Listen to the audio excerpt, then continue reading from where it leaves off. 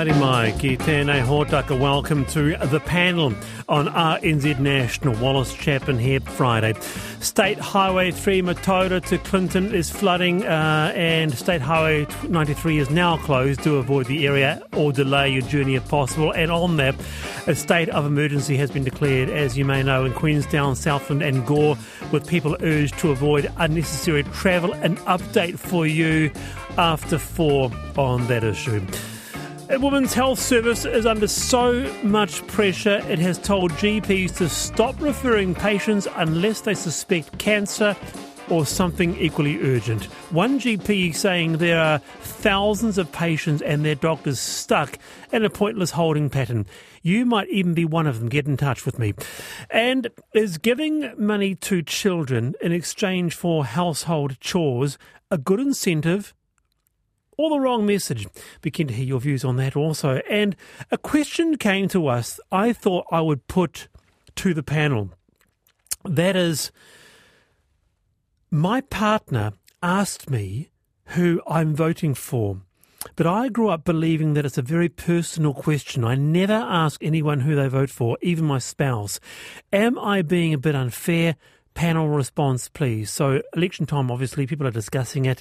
Do you keep who you're voting for strictly to yourself? You can text me 2101. You can email thepanel@rnz.co.nz. With me this afternoon, Jenni Giblin, Director of Funding HQ, farmer in Hawke's Bay. Jenni, kia ora. Great to have you here. Kia ora, Wallace. Lovely to be on the panel again. And Ed Amon, comedian, podcaster, PhD candidate. Ke te pihe koe. Ed, how are you? I'm fantastic, tēnā koutou te whānau. It's great to be back. Good on you, very good. Bringing the excitement to Friday's panel. Let's jump into the Friday Mailbag. Let's start with this.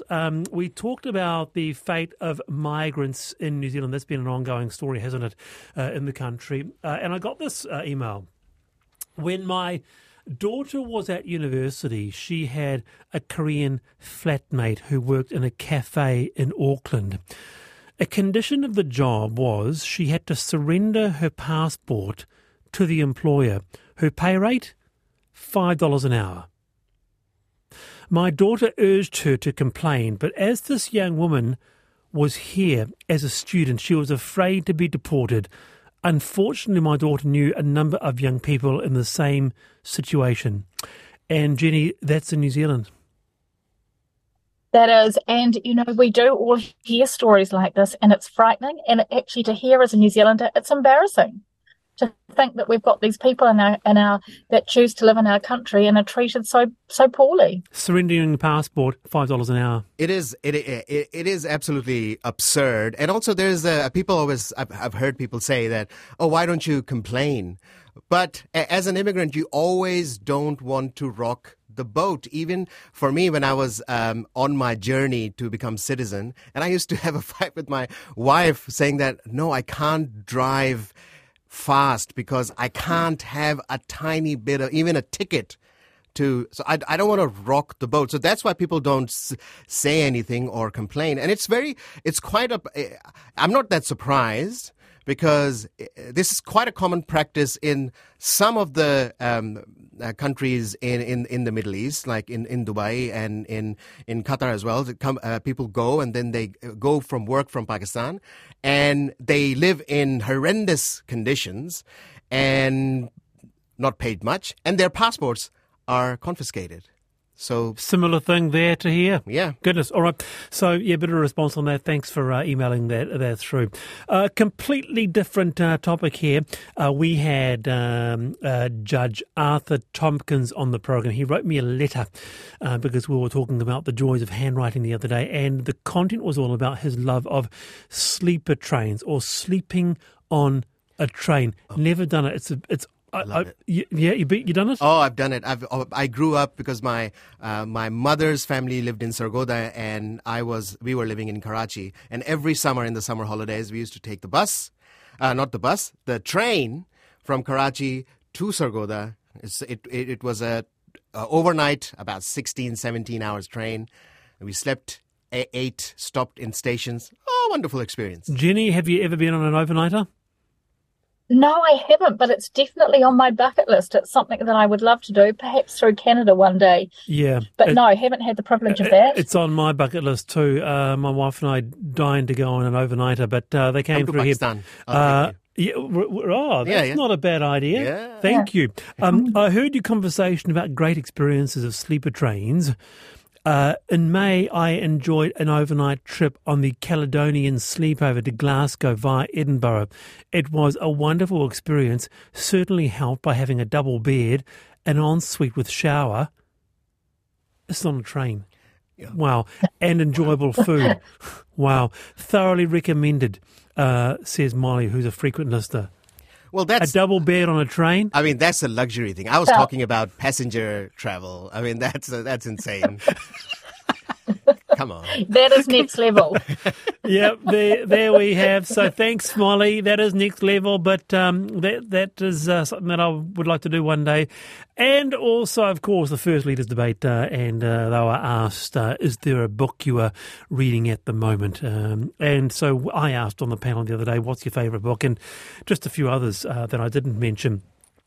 Irene says, Wolf Hall, a trilogy by Hilary Mantel, should be required reading for MPs, as Thomas Cromwell was a consummate politician despite not being elected but appointed by Henry VIII. He didn't lose an election. He lost his head. Graham says, you're right about Andre Agassi's Open, Wallace. I have zero interest in sports, but picked it up out of curiosity at a batch we were staying and I couldn't put it down. Lorna says, favourite book, 1984 by George Orwell. Around the panel, Jenny, do you have a favourite book? I do. All the Light You Cannot See, but I can't remember the author, which is embarrassing to admit. Is it Anthony Doerr?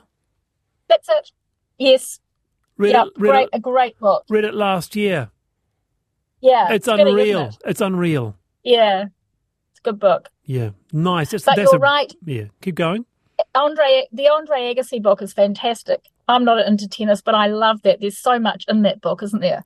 It's always on special as well. Maybe I'll pick it up. J.R. Moeringer, I got to page 10, Ed. I said, who the heck is this guy? He's such a good writer. But it was ghostwritten by a Pulitzer Prize winner. All right. And it is unbelievable. Yeah. All right. Do you have a favourite book? Yeah. My favourite book is Ranginui Walker's Kafafai Tonumato, Struggle Without End. It kind of changed my framework of thinking of how to live in New Zealand and opened up the history to me. And currently I'm reading The Adventures of Amir Hamza, which is fantastic, which is non-fiction. Fantastic. A couple other ones, Catcher in the Rye, Greg Ashley. I have never, ever read it, do you know?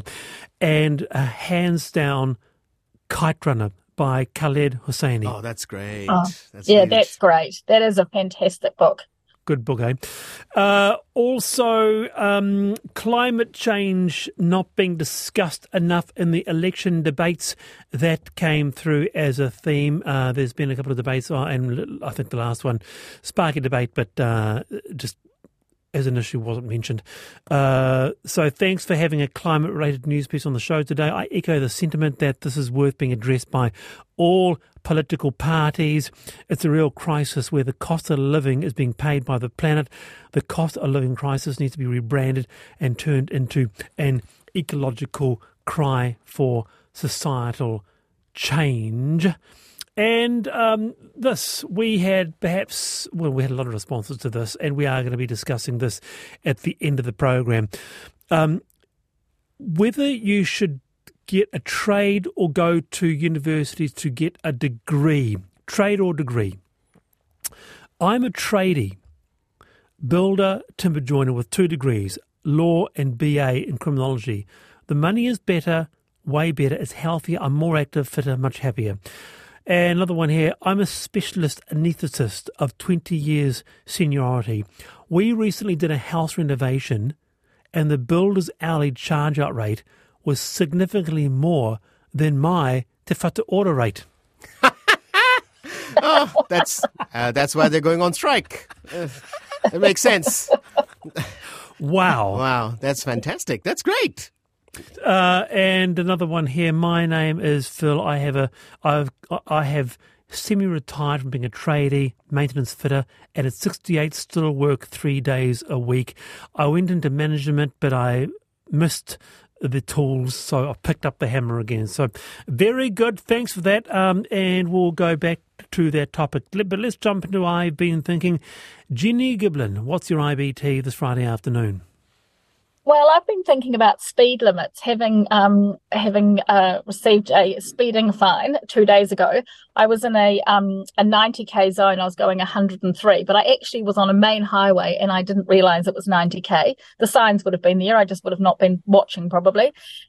And it made me think about throughout our roading network how we've got these, on our main highways, we have sort of 90k's, 80k's, 70k's, 60k's, etc. And it made me think, are these reduced speed limits actually making a significant difference to road accidents and safety?